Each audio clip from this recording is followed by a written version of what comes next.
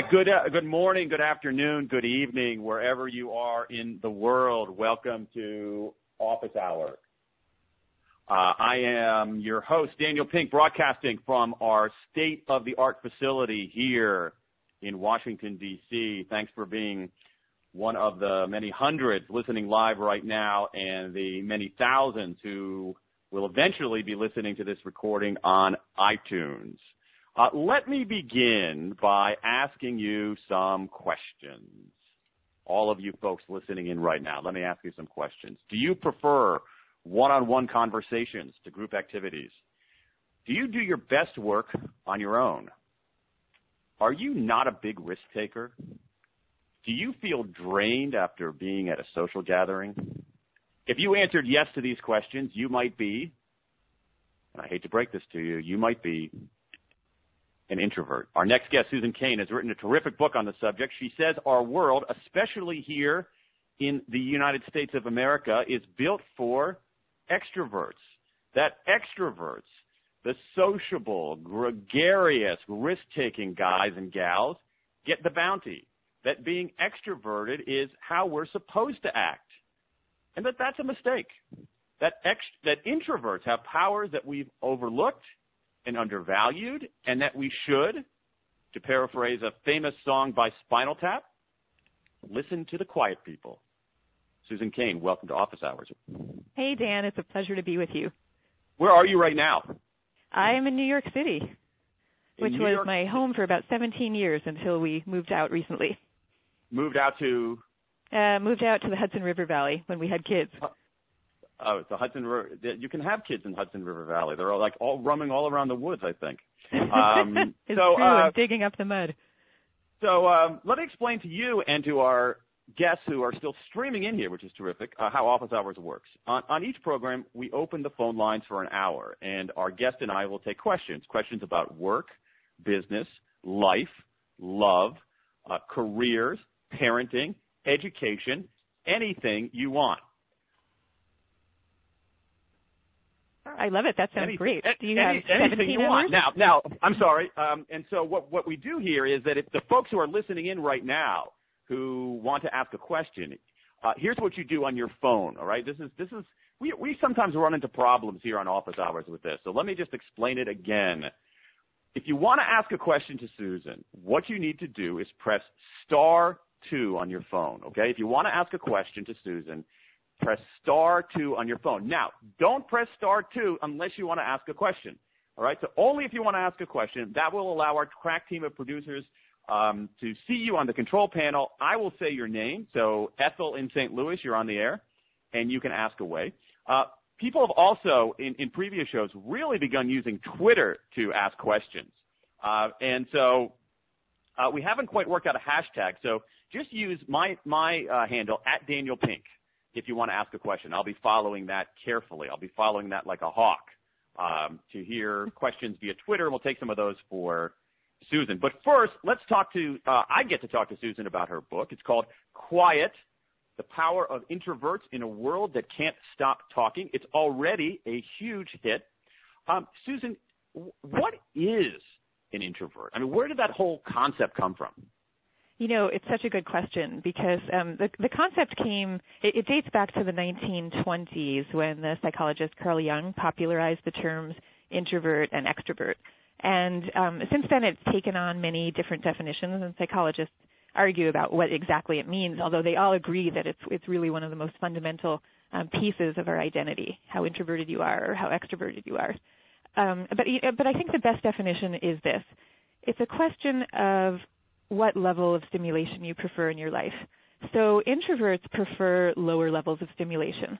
And that's social stimulation, but it's also stimulation like noise and lights and just action in general. Mm-hmm. And extroverts crave more stimulation to feel at their best. Okay, so it's now a lot of us, I think. So one way to think about it is this is why an introvert would rather have, let's say, a glass of wine with a close friend instead of going to a loud party full of strangers. And I think that's an important thing. It's an important example because introversion is often misconstrued as being about being antisocial. And it's really not that. It's really about being differently social, and preferring to socialize in smaller doses and with people you know well and that sort of thing. Right. Now, I think a lot of us, Susan, at least we hear these terms introversion and extroversion in the popular parlance, but I think a lot of us were exposed to it in at least a slightly more in-depth version on the Myers-Briggs, which it seems like everybody and their sister has taken. And so what's I think amazing to me is that I could walk down the streets of Washington, D.C. and randomly select somebody on the street corner and say, "Hello, I'm an INTJ. What are you?" And he would say, "I'm an ENFP." And so yes, I know, and I've even had readers actually trying to guess what my Myers-Briggs type is, just based on. Well, let's not guess. Let's end the guessing this moment and reveal here on Office Hours what you are, Susan. Okay, so probably there are listeners out there who already know because they've intuited it. Yeah, you try to guess. Okay. You probably can get the first letter right. INF. Yeah, I think you're an I rather than an E. That's my guess. INFJ. Wow, you're so close because I'm an INFP and I'm really close on the P and the J. So that was good. Wow. Interesting. Okay, well, I've read your book, so I sort of know you. And it did have that. Well, okay, so but I think that people have get that notion from Myers-Briggs. Is that a valuable way to understand the difference between introversion and extroversion? I think it is, and this is a funny thing because academic psychologists are actually not very fond of Myers-Briggs and they prefer other measurement systems. But I really like Myers-Briggs. I actually felt as if when I stumbled across Myers-Briggs, it kind of changed my life because I had been a corporate lawyer at the time, and it was only when I sort of started thinking about what my true personality type was that I realized that corporate law wasn't really the right fit for me and that it was time to go back to my childhood dream of being a writer. So I think Myers-Briggs does get it right. And as far as introversion and extroversion, what Myers-Briggs would say is that, a surefire way to know whether you're an introvert or extrovert is to think, how drained do I feel after I go out and socialize? I'm at this party, I'm actually having a good time, I'm with my friends, but after an hour or two, I want to go home. That's an introvert. Whereas an extrovert would be feeling more like, I want to go out to another party. I'm energized. Right. And the reverse of that, I guess, would be, and this is interesting. This is how I came to really begin at least chewing over these concepts when I was forced, unwillingly to take a Myers-Briggs in an office once. But that explanation helped me a lot too. And it helped me at some level, I test as an I, a fairly heavy introvert actually.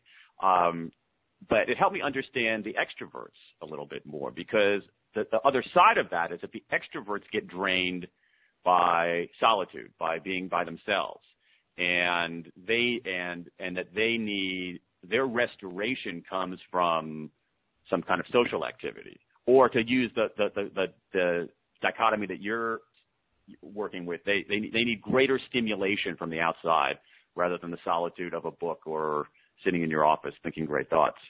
Right. And I think that's why there can be sometimes such misunderstandings between introverts and extroverts, because so extroverts really do have this need, and it's a real need and a legitimate and palpable one.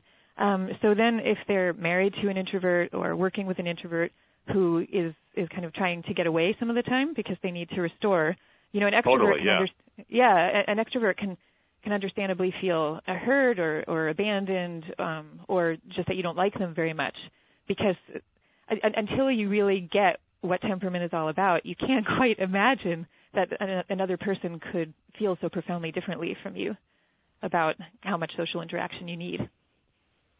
Great. So we already have this for our listeners out there. I got a bunch more questions for you, Susan, so we'll let the callers come in a second. Remember, if you want to ask a question live, it's *2. That'll put you in a queue, and we will identify you. We have a funny question on Twitter saying, I'm listening to Office Hours with Daniel Pink and Susan Cain on the power of introverts. Will there be fewer questions since the audience is introverts? No one wants to speak up. So, but actually, it's interesting to see. I think it's interesting. I just thought of this, is that what you say in the book is that a lot of times introverts are more willing to express themselves online rather than. Yeah, I was just going to say the same thing. You know, maybe we'll see that there are fewer people calling in than usual, but just as many people tweeting. I don't know. We have a couple but yeah, you know, the social media website Mashable.com actually ran a poll a couple of years ago asking its users, are you introverts or extroverts? And the great majority were introverts. And then Pete Cashmore, the founder of Mashable, declared himself to be one also. And, you know, that's no surprise. Interesting. I think that there are a lot of closeted introverts out there. Oh gosh, yes. Yeah, a heck of a lot. A heck of a lot of them. And also, let me just looking at the Twitter feed right now. Andrea Meyer has actually outed you, Susan. She says Susan Cain's Myers-Briggs type is INFP. So now over so true. For you. And how does she know? Is that because you just diagnosed me, or because, or you just assessed me, or because you just figured it out? No, you just revealed it on office hours, and she's tweeting it all I see. So she's now tweeting it out to everyone. Gotcha. Okay. Yeah, so everybody knows. It's interesting. It's we'll get to other topics here in a moment. I wonder if being an F, that it's feeling overthinking, is it seems to me a kind of a mismatch for corporate law or negotiating debt restructurings. Well, you know, it's funny. In some ways, it definitely felt like it was. But in other ways, I was able to use that because, you know, I could be in a negotiation and really sense what people were feeling and appeal to them on that level. That's an interesting point. Okay, so the book we're talking to Susan Cain, author of Quiet: The Power of Introverts in a World That Can't Stop Talking. Susan, the book is a fascinating read. But if you read it as a story, if you read it as in some way a narrative, there's a villain in this story of sorts, or there's a mild villain in this tale. It's called the extrovert ideal. Explain what you mean by that. Okay. So the extrovert ideal is a value system that we have in our culture, and it tells us that the ideal self is bold, it's gregarious, it's assertive, it's comfortable in the spotlight. And introverts feel tremendous pressure to not only live up to this ideal, but to try to kind of pass as an extrovert. And so, you know, I'm glad you said, Dan, that the villain in the story is the extrovert ideal and not extroverts, because that's really an important distinction. Extroversion itself is a really appealing personality style, but the issue is that introverts also have, a constellation of traits that are quite wonderful, but many of them don't know it, and they're instead spending a lot of energy trying to pass as someone they're not. Interesting, yeah. You know, and I was thinking, like when you were saying before, there are a lot of people who are introverts, and you wouldn't guess it. You know, in fact, the most recent studies show that 50% of Americans are introverts. And I think that the reason that seems like such a shocking statistic is because so many of us have learned to fake it to one degree or another. You know, from a very early age, you pick this up. Yeah. I think that's a good point. And actually, the first couple of chapters of the book, I think there's also I think you would agree with this, that this extrovert ideal is not uniquely American, but peculiarly, distinctly American. And the first couple of chapters of the book, at some level, read like, a really fascinating, book on American studies about how this extrovert ideal came to be. You spent some time in the force field that is Tony Robbins to help get at that. Tell us about that experience. Oh my gosh, it was so fascinating. Well, I decided that I wanted to visit a Tony Robbins seminar, and the reason I did this is, I was really interested in what is the ideal self. How do we view the ideal self? And so I thought okay, how do I answer that question? And you can't really do better than go to one of the ultimate leaders of the self-help movement, right? Because that's what self-help is. It's trying to get you to reach some level of ideal personhood. So I went to a Tony Robbins seminar, and it was this amazing experience where you go in and it's all noise and it's action, and you're in the seminar literally for 16 hours a day. You don't leave. And I found that kind of shocking that people are bringing their own food in there. Yeah. I got there. I didn't know this. I came kind of unprepared, but I got there and I found people lugging grocery bags of food through the conference hall because they knew they were going to be sitting there for 16 hours straight.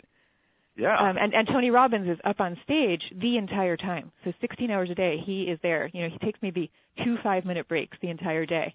He's there as kind of the model of the ultra energized, ultra hyper person, and very, very charismatic. And he actually says at one point during the seminar that it must be that people have said to him that the model that he is promoting is one of an extrovert, because he said, you don't have to be extroverted to feel alive in the way that I'm teaching you. But in fact, everything that was happening during the seminar was really a very extroverted experience. Oh yeah.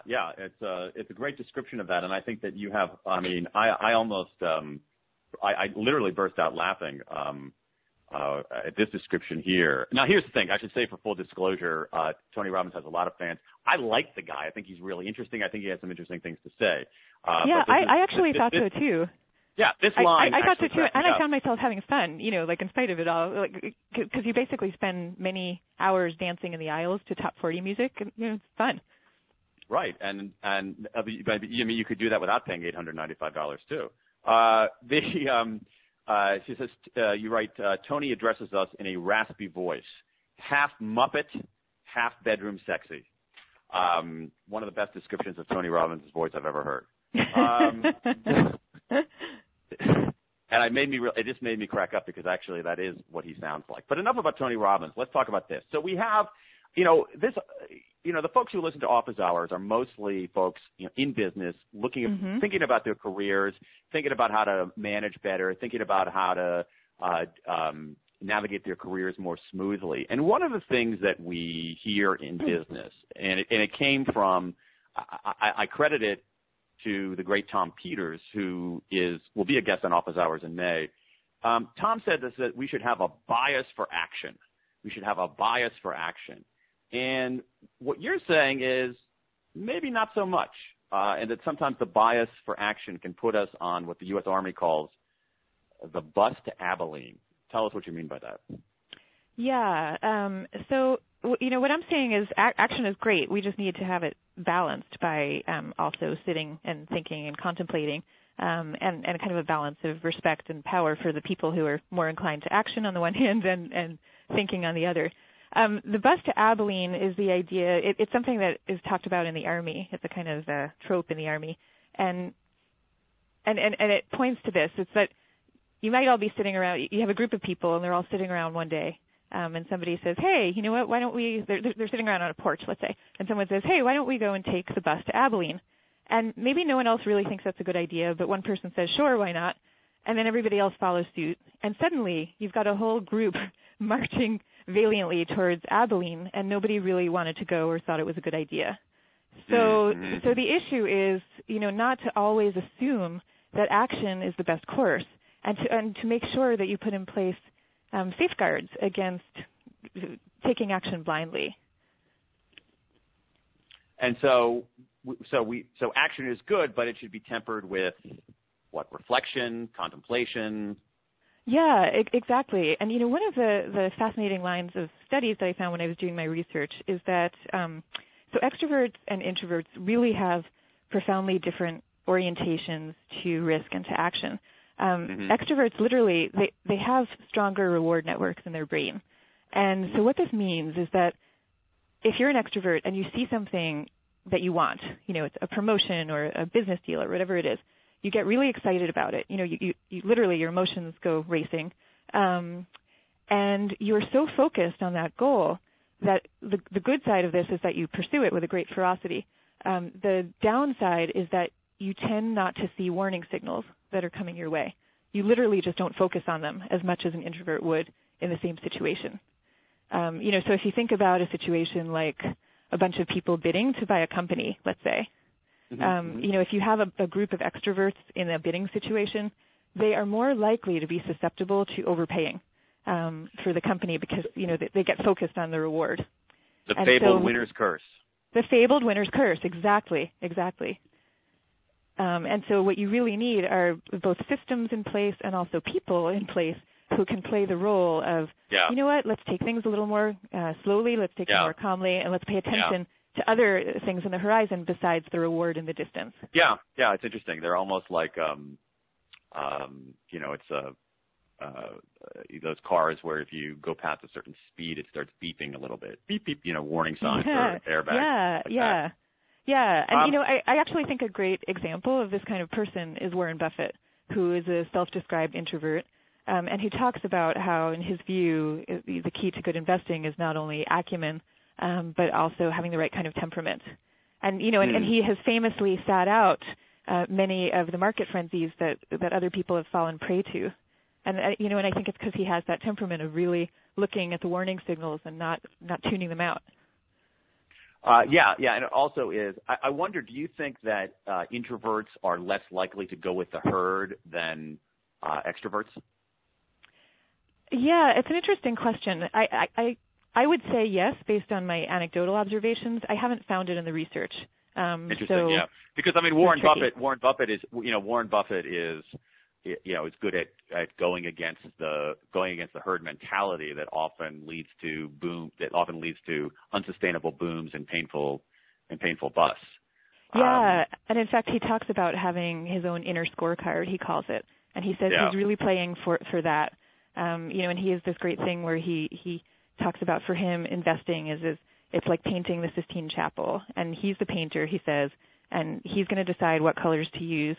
And if somebody says that's a nice painting, that's great, but if they want to tell him how to paint in different colors, he says, goodbye, go away, it's my painting. And I think that's a very characteristic view. Interesting. We're talking to Susan Cain, author of Quiet, incredibly, this book has taken off unlike almost any book I've seen recently. It's called Quiet, The Power of Introverts in a World That Can't Stop Talking. The author is Susan Cain. If you want to ask a question live, we've got a few people lined up. Press *2 on your phone. You can ask. Now, if you're listening by iTunes, which is where, about 10,000 people listen to the show, don't hit #2 because it's not live. But if you're listening live, hit #2 and you can ask Susan a question. And we have some questions coming in by Twitter as well. Let me ask you a couple of these right now, Susan. Sure. Some pretty interesting questions. You know what? It's not #2. It's *2. I'm sorry about that. I gave you the erroneous instructions. *2 is how you ask a question. *2, not #2, *2. See, I'm an introvert and I can't multitask, so I'm looking at the signal from our director, Jessica Lerner, saying, remind people how to ask questions, and of course I'm doing it wrong. But we have some questions coming in on Twitter that I think are fairly interesting, Susan. She says, Doug Erickson says, as an INFP, and you're totally outed here on this Myers-Briggs type, the question is, how do you, Susan, handle networking at conventions and trying to make new contacts at big social events where extroverts shine? Such a good question, and I have the answer for you because I've been doing this for a long time. So here's what I do. When I go to a networking event, I do not think of my goal as being to work the room at all. I don't care about coming out with a whole, fistful of business cards. That's not it. For me, as long as I have found one or two or three people who I, honest to God, really enjoyed talking to, and I'm going to keep in touch with them because I want to, not because I'm there on a networking event and that's my goal, then I'm happy. And I've been doing this for all my life, and as a result, I have an incredible network of friends. Almost all of my business contacts are also real friends. And I think that that's the way to approach it because, I think that's actually a good way to approach it for all humans. It would make networking happier for everybody. But it's particularly helpful for introverts who don't otherwise get pleasure out of just the shaking hands and the small talk. Right. And you, one of the things that resonated with me in the book was this idea that introverts are just don't dig small talk. No, they really don't. And they're not, frankly, they're not as good at it. It seems to be probably a difference neurologically that we're still trying to figure out. But it seems as if introverts don't have a strong short-term memory, the kind of short-term memory that you use in small talk where you're, like trying to think very quickly of something to say about nothing. Introverts aren't so good at that. Does that have to do with introverts having what seems to be a predilection, at least, for focusing on one thing rather than doing other things? Yeah, absolutely. Yeah, and there are some studies that suggest that introverts might be stronger when it comes to long-term memory, which would be related to what you're talking about. That's interesting. Yeah. But what about, do you have any advice, though, for introverts who are forced into situations where small talk is, part of the cost of doing business. Yeah. I mean, you're always going to have to navigate your way through small talk, like even to get to the real conversations and the real connections that I was just talking about. Of course, very often the way to get there is you have to pass through small talk first.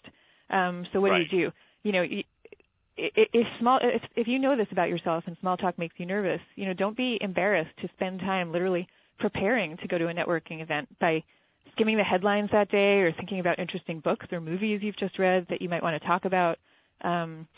Also asking people questions because, this is a tried and true introvert conversational technique. Oh, totally, yeah. We've actually found this in the lab, and it's really true. So, just think about what kinds of questions you might want to ask, like, what did you think of the speaker we just heard? Where did you fly in from? It really doesn't matter what it is. There was somebody in the book, and I'm spacing out on who it was, who had little note cards that she would write with things she was going to say. Yes. It's a guy I call Edgar. He comes from he comes from a really social family. So his entire life, and now he's a banker. So his entire life, he's lived in a world where he was really expected to perform socially at a pretty high level. And he's not comfortable with this, and he says he'd always much rather be reading than speaking or than chatting. But he would do this. He would have an index card full of witty anecdotes that he would prepare before he went to any dinner party. And then at the dinner party, if he didn't remember what the witty anecdotes were, he would run to the bathroom and rehearse them, I guess, and then come back and say his witty anecdotes, and then he felt like he was done. And he said that after... Yeah, go ahead. Well, I was just going to say, he said that after a while it started becoming natural to him. And, really? If you knew him, you would never guess any of this. He comes across as one of the most socially fluid people that I've ever met. Interesting. That story when I read that made me a little sad, actually. It's like a poor guy, like, running into the toilet to look for his witty anecdote. But it's funny because I asked him whatever gets you through the day. That's everybody's looking for coping mechanisms. You ready to take some questions from callers out here in the world? I'm talking to Jessica here for a moment. Jessica, can you scroll down just for 1 sec, just to see what we have going on here? Hugely American audience here. No surprise. We got some Canadians too. Go ahead. So we're going to go to. So I hope you folks are listening out here. We're going to go to a caller in Pittsburgh, Pennsylvania. Thanks for waiting to ask a question to Susan. You're on the air, Pittsburgh. Hello. Hi. I was wondering if you can be introverted and outgoing at the same time. Tell us your name, Pittsburgh. Oh, I'm Janet. Hi. Janet. Hi, Janet. So the question is it possible to be introverted and outgoing? Susan?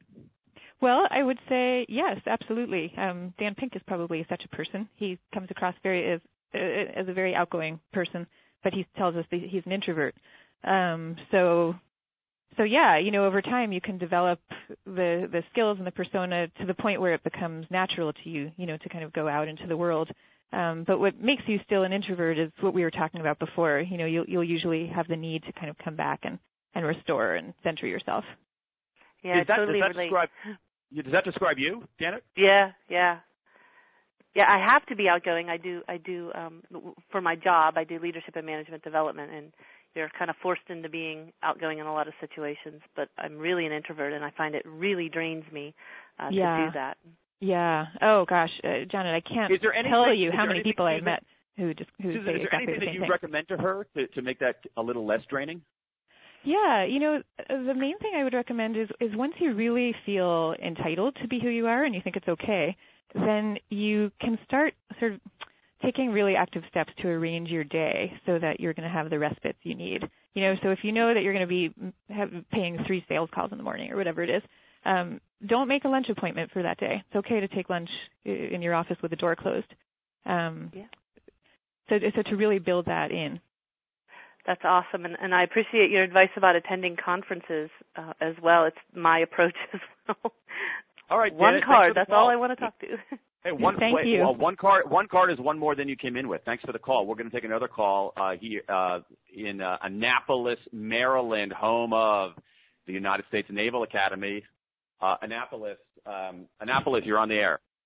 Hi, I was calling to ask about what advice you might have for college graduates who are new into the job market, who are introverted or quiet, and so many of the job postings you see say, or the people you talk to say, looking for people with high energy, vibrant, and passionate about what they do. And if you are a passionate person, but it doesn't come across that way, do you have any advice for a job-seeking college graduate? Yes, such an excellent question. Yeah, such an excellent question. What you need to do is think about quiet ways of conveying your passion. The person who drafted the ad may have made it sound as if there's only one way to be passionate, but in real life, we all know passion when we see it, and we know soft-spoken passion when we see it. So my advice is go for that job applicant to apply for the jobs that they're really excited about and let their passion show through in their own way, and that's going to work for them. Okay, thank you very much.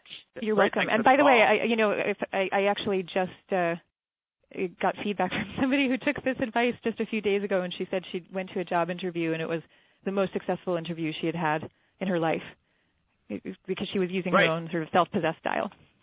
But I think that's actually broader advice for everybody, that there is, there's a whole, actually you, I think at some point reference in the book, and I should say the book is just gorgeously researched. It's just so many different sources and so many different things. And I think you reference at one point Irving Goffman and this idea that we put on masks and play roles. And I think in some ways we've learned the wrong lesson there, that I found that when I interview people, the most effective people are people who just sound like themselves. That's true. Rather than try to conform to, some kind of expectation, because most people aren't very good at that, and that's also true. Sounding like yourself is also easier. So much easier. I would say, Dan, that everybody needs to have have the ability to step outside or to stretch outside their normal temperaments some of the time. And that extroverts need to do this too, right? If you're an extrovert and you need to sit still for 6 hours and write a memo when you might prefer to be walking the hallways and chatting with colleagues, you still have to do it, right? So you have to be more introverted for that moment. So, I think it's okay to have a side of yourself where you kind of click into your more extroverted version of your own self, as long as you're not doing it too much of the time. Yeah, good point. We got not surprisingly, we got a lot of questions coming in via Twitter. Justin asks, if extroverts are the preferred type, what can introverts do more of to get noticed at work? Yeah, that's a really important question. Thank you for asking it.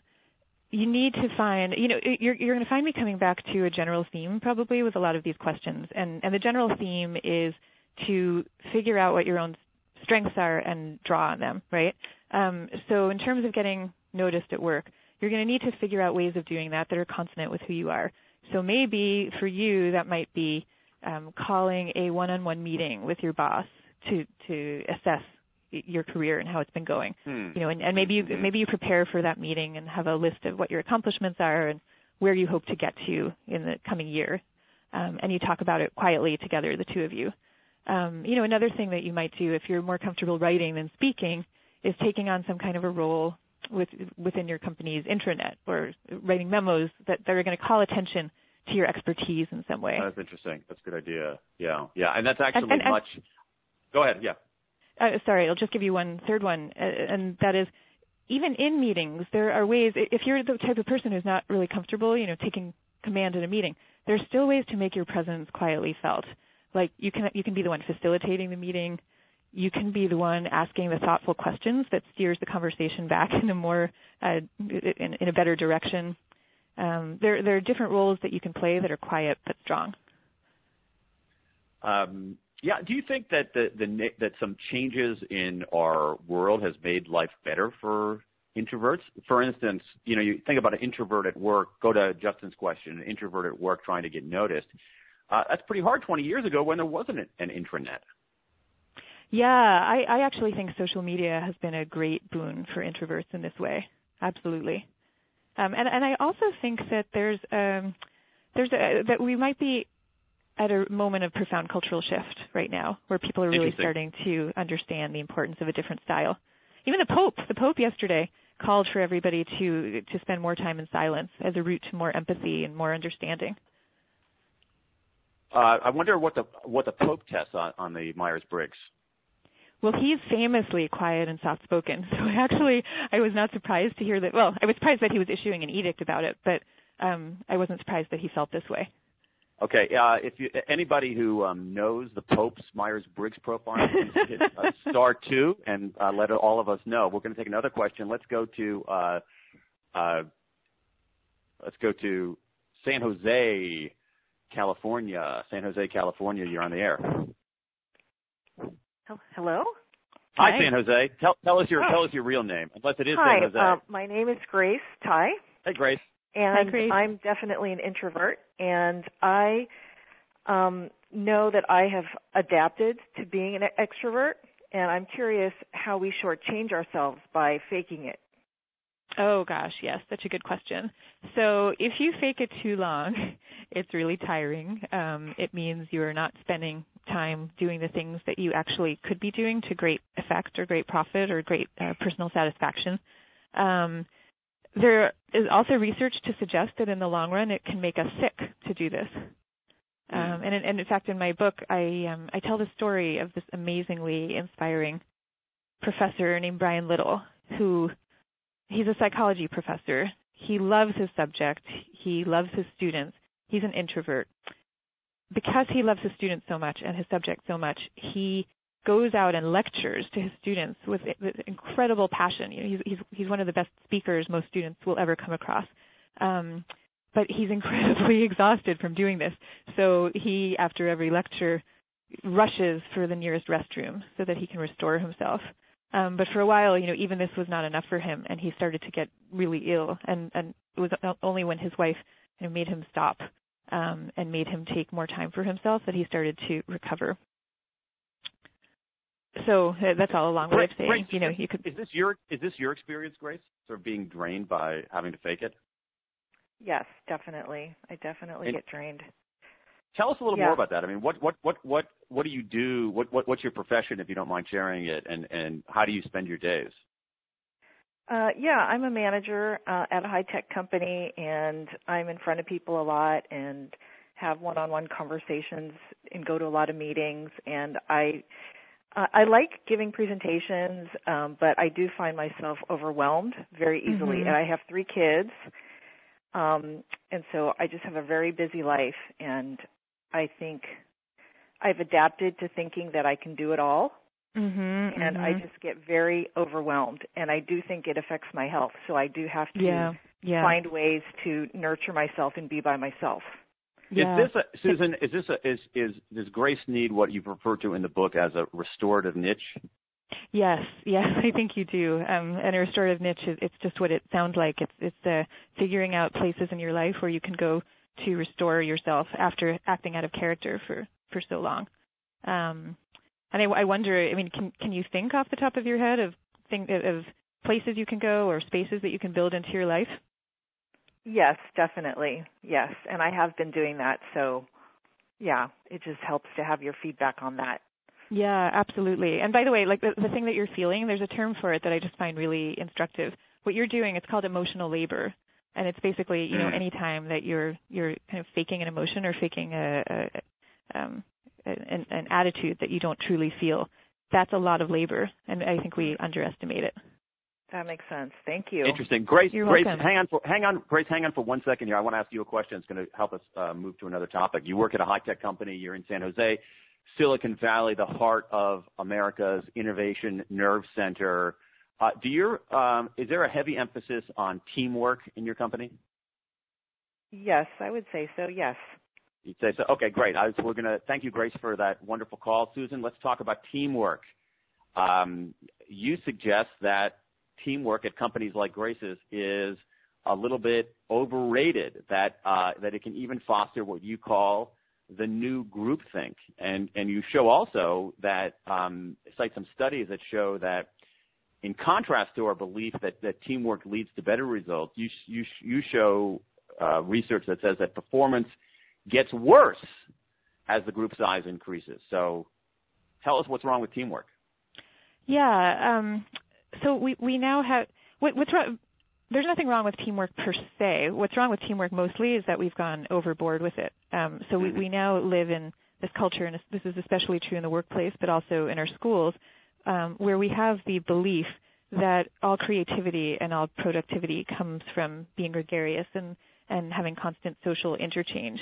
But in fact, and so therefore we kind of throw people into groups and into meetings, and we have them working together now more and more in open plan offices where they have no privacy and no walls, and everybody's sort of looking at each other all day long.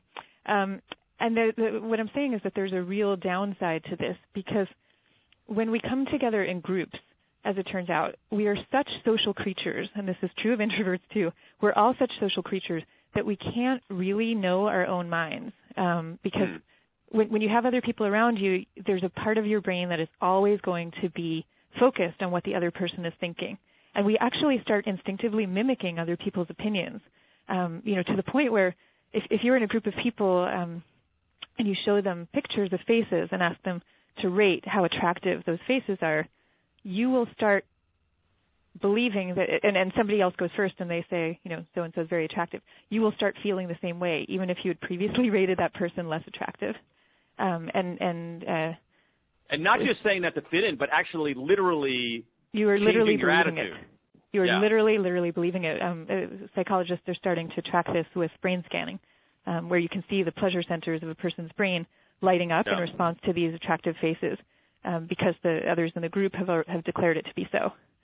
And so there's a famous forgive me because I can't find it immediately in the book, but I think that you write about it. It's not forgive me. There's a famous line of research in social psychology that shows the degree to which people are can be unbelievably conformist. That is, you can show them two lines and say which one is longer and which one is shorter, and one is clearly longer than the other. And then when you bring people in, confederates in, to say that the shorter line is longer, people will change their mind about which line is longer. Yeah, it's absolutely astonishing. And that research dates back to, I think it may be the 1950s. But what we haven't known until recently is exactly why people were changing their minds. We didn't know, were they changing their minds because they truly believed the line was longer, or have they truly changed their mind, or were they going along for the sake of looking good with the group members? And it seems from the new technology that we have with brain scanning that actually your mind gets changed. Your mind gets changed by what others in the group say. It's just amazing. And so putting too much of a premium on this teamwork can foster actually really bad ideas or consensus around something that makes no sense. Right. And then there's also the issue of you get a whole bunch of people into a meeting, and we know this from research. Invariably, the person who speaks the most assertively or, the most loudly or speaks the most, that person's ideas are going to be paid more attention to. That's just the nature of group dynamics. But what we also know is that there's zero correlation between someone who has the ability to be that assertive person and good ideas. They may have the best ideas in the room, but they may not. There's no relationship. Right. So, but they're perceived as being knowledgeable and authoritative simply by saying something. I mean, they're even perceived as being smarter. Like, people truly believe that they're smarter. And so, if you're a manager and your goal is to get the best of everybody's brains, and you say, okay, I'm going to call everybody into a meeting now, and we'll figure out what everybody thinks. You're not, and we'll make a decision that way. You're not getting the best of everyone's brains. You're probably getting the best of the brains of the person who speaks most effectively. Right. Or at some level speaks most authoritatively. Exactly. I mean, Susan, you and I know this, having gone through the crucible that is law school, that there is absolutely no correlation between the amount of words emitted from someone's pie hole and the quality of those words. But it's true. Now, I wonder here, what makes me think about that is that I don't have data to back this up, but my anecdotal experience as a human being is that there is one gender that is more likely to speak loudly and authoritatively than another gender. Is that true? Yes, that's absolutely true. And what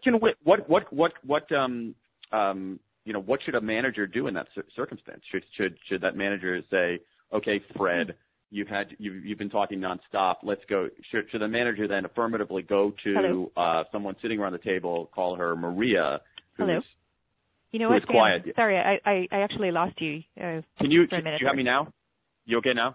Yep. Now I'm good. Yeah. Sorry about that. So if this manager, so you got Fred who's just talking up a storm authoritatively, big shot, and should a manager then look at Maria who's sitting around the table and say, Maria, what do you think? Or does that kind of putting on the spot of someone who's more introverted can be counterproductive? Yeah, if it's the kind of thing where where everybody else has spoken, Maria hasn't, it's the worst thing to do. That is putting Maria on the spot for sure. So a better approach might be to let everybody before the meeting to let everybody know what you're going to be talking about and ask everyone to think about it in advance and to come prepared to discuss it. Because what most introverts complain about with meetings is that the conversation goes really quickly. And, and going back to what we were talking about before about the difficulty introverts have with small talk, the same thing happens with meetings. It's like the introverts are usually processing what's happening a little more slowly. So they'll often say, I thought of the thing that I wanted to say, but by then the discussion had moved on. Right. So it can be really helpful to let people know in advance. That's interesting because it goes to one of the other differences. And forgive me, Susan, because I'm forgetting the exact term here. But yeah, sure. You have a notion of introverts. Someone in your book has this notion of introverts as slow to warm up, or as I'll say this from a personal experience. We have one of our, I don't want to talk out of school here, but I remember being in a conference in preschool with about one of our Jessica's and my three kids, and I remember describing this kid at age 4 years old as having a long runway. That's such a great way of putting it. I love that. And I wonder whether that is part of it too, that we need to give some of these folks, whether in school or in companies, longer runways. Yeah, I think that's right. We need longer runways, and we need different ways of gathering the best of those people's brains. So I would actually also encourage thinking about ways to do this outside of the meeting structure. That's a good point. Yeah. Yeah. And I'll just give you one example of this. So I think each company would want to be creative about what works for them. But there's a company called Right Solutions. It's a software development company. And the head of it, Jim Lavoie, had worked at another company first. And at that other company, he had seen that the way, if you wanted to present a new idea that you thought your company should invest in or pursue, what you had to do is you had to present it to what they called a murder board. And you had to make a really great presentation, and then the murder board would ask you difficult questions and then assess whether to go forward. And so he said that what this did was it rewarded the best presenters and not the best ideas. So in his new company, Right Solutions, he has developed an online stock market for new ideas. And anybody in the company can go online and write up a new idea that they think the company should follow. And everybody has sort of nominal cash to invest in the stock market. And people will then start investing in those ideas. And it's all happening online. And he says explicitly what this does is it taps into the quiet geniuses in the company who would not have gone before the murder board. And as a result, some of their best innovations have come from this. So, you would think that the very name of it,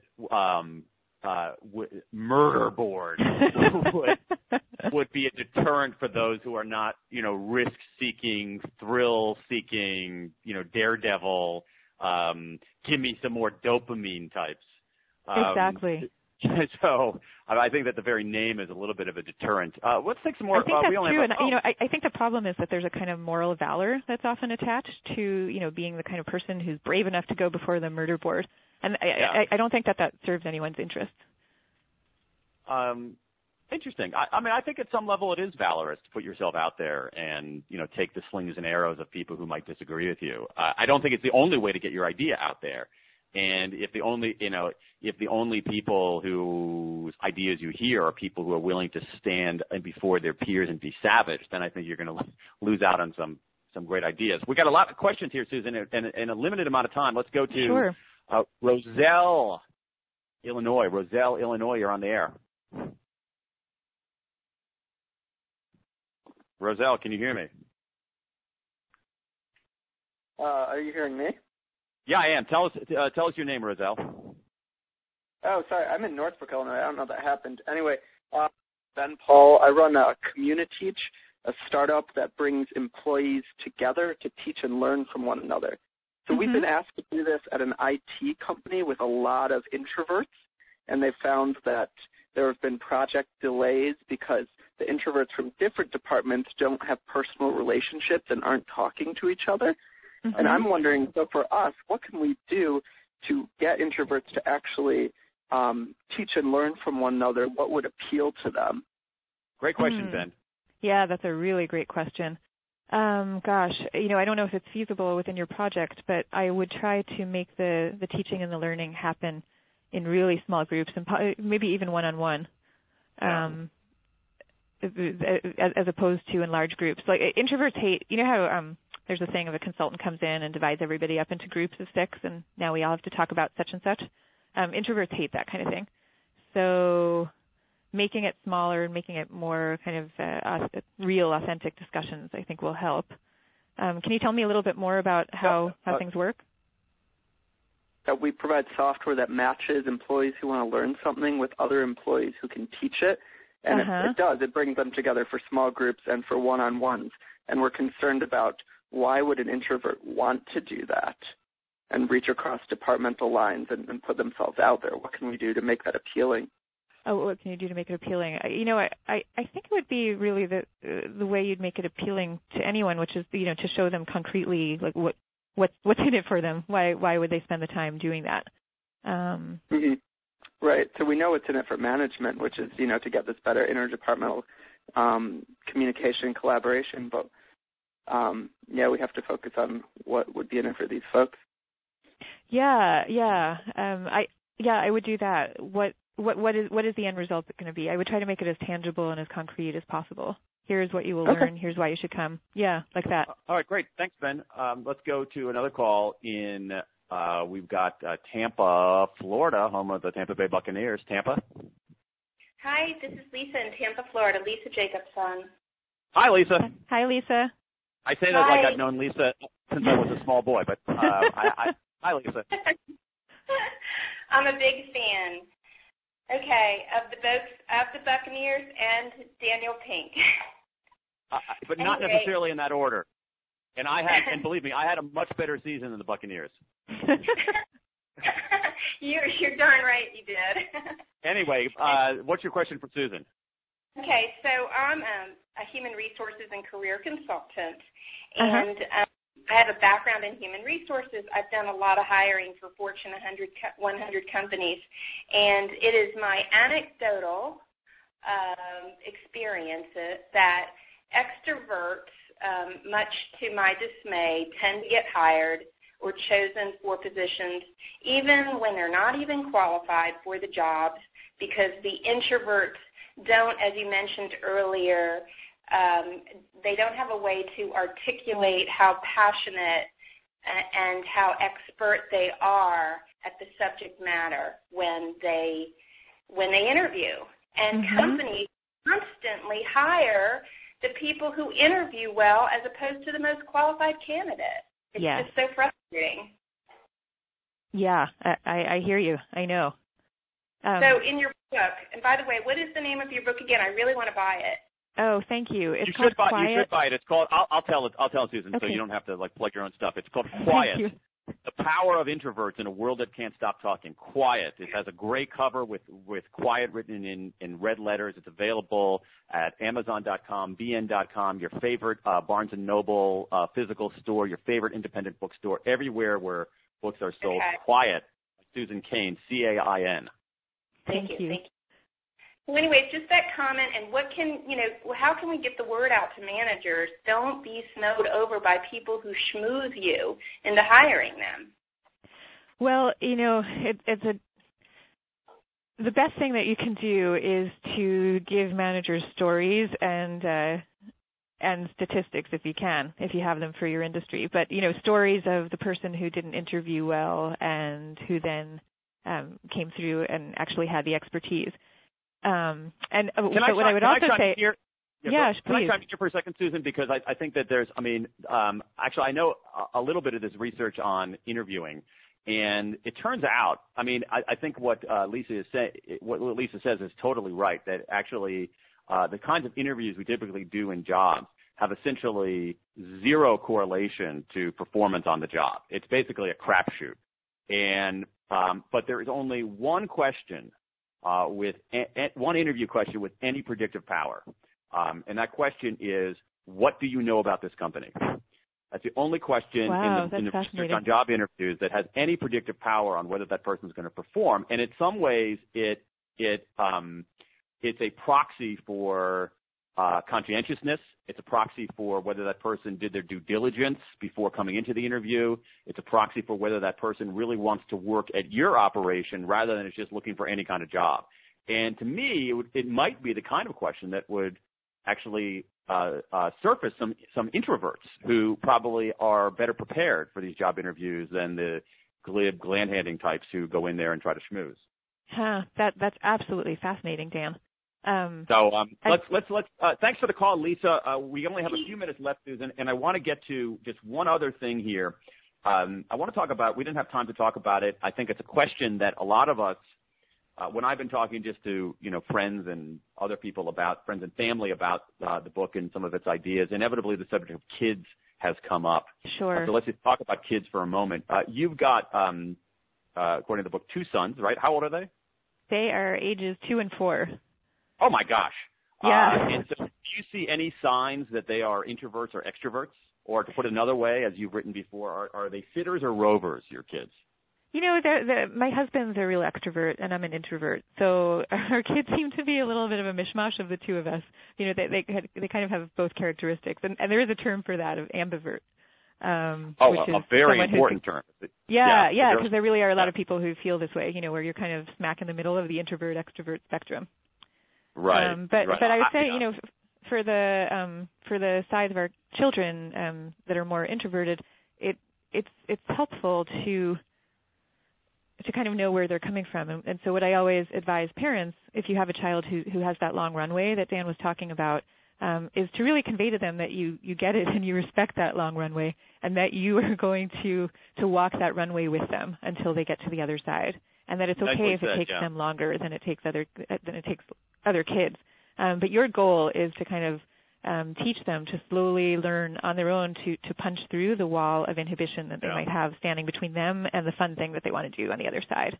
And not to try to make them into something, not to try. I think there's a tendency for people who have kids who are a little bit quiet, a little bit more reserved, kids who are observers, who are the sitters rather than the rovers, to kind of go behind them and, nudge them forward all the time. And you're saying, and I encourage, listen, any parent out there, you should get this book.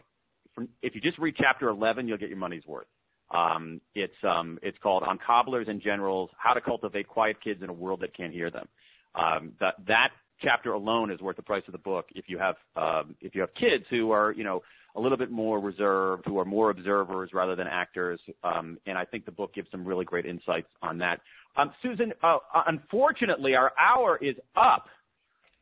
Let us wrap up here and tell us again, how can people find you online? Oh, yes. I have a website, and it's called thepowerofintroverts.com. And you will find a blog there, and you'll find a forum where you can chat with each other, and all kinds of resources to come up on the website. Great. So some really great stuff. Thepowerofintroverts.com. Thepowerofintroverts.com. Thepowerofintroverts.com. Yeah, that's right. Right, and that's fantastic. So that's unfortunately our hour is up, Susan. That's it for Office Hours. Thank you so much. This was so much fun. Thank you all for participating. Thanks to the great calls that came in. Thanks to everybody who raised. We didn't get to everybody, as always. We never get to everybody, but thanks to everybody who chimed in with questions, and the people who, unfortunately, we left hanging out there. I want to thank everyone for being with us. This program will be available for download for free in a few days at danpink.com. As Susan mentioned, to learn more about Susan Cain and her book, it's called Quiet: The Power of Introverts in a World that can't stop talking. Go to thepowerofintroverts.com and join us for the next episode of Office Hours, February 6th, when we'll be talking with Gary Hamel, one of the most influential management thinkers of our day. He'll be telling us what matters now. And tune in later this year to talk to people like Jonah Lehrer, Harvey Mackay, and Tom Peters. So thank you again to Susan Cain, author of Quiet. Until then, for producer Tim Grahl in Lynchburg and director Jessica Lerner here at World Headquarters, I'm Daniel Pink. You've been listening to Office Hours. If you've missed an episode, shame on you. So check us out on iTunes. Thanks, everyone.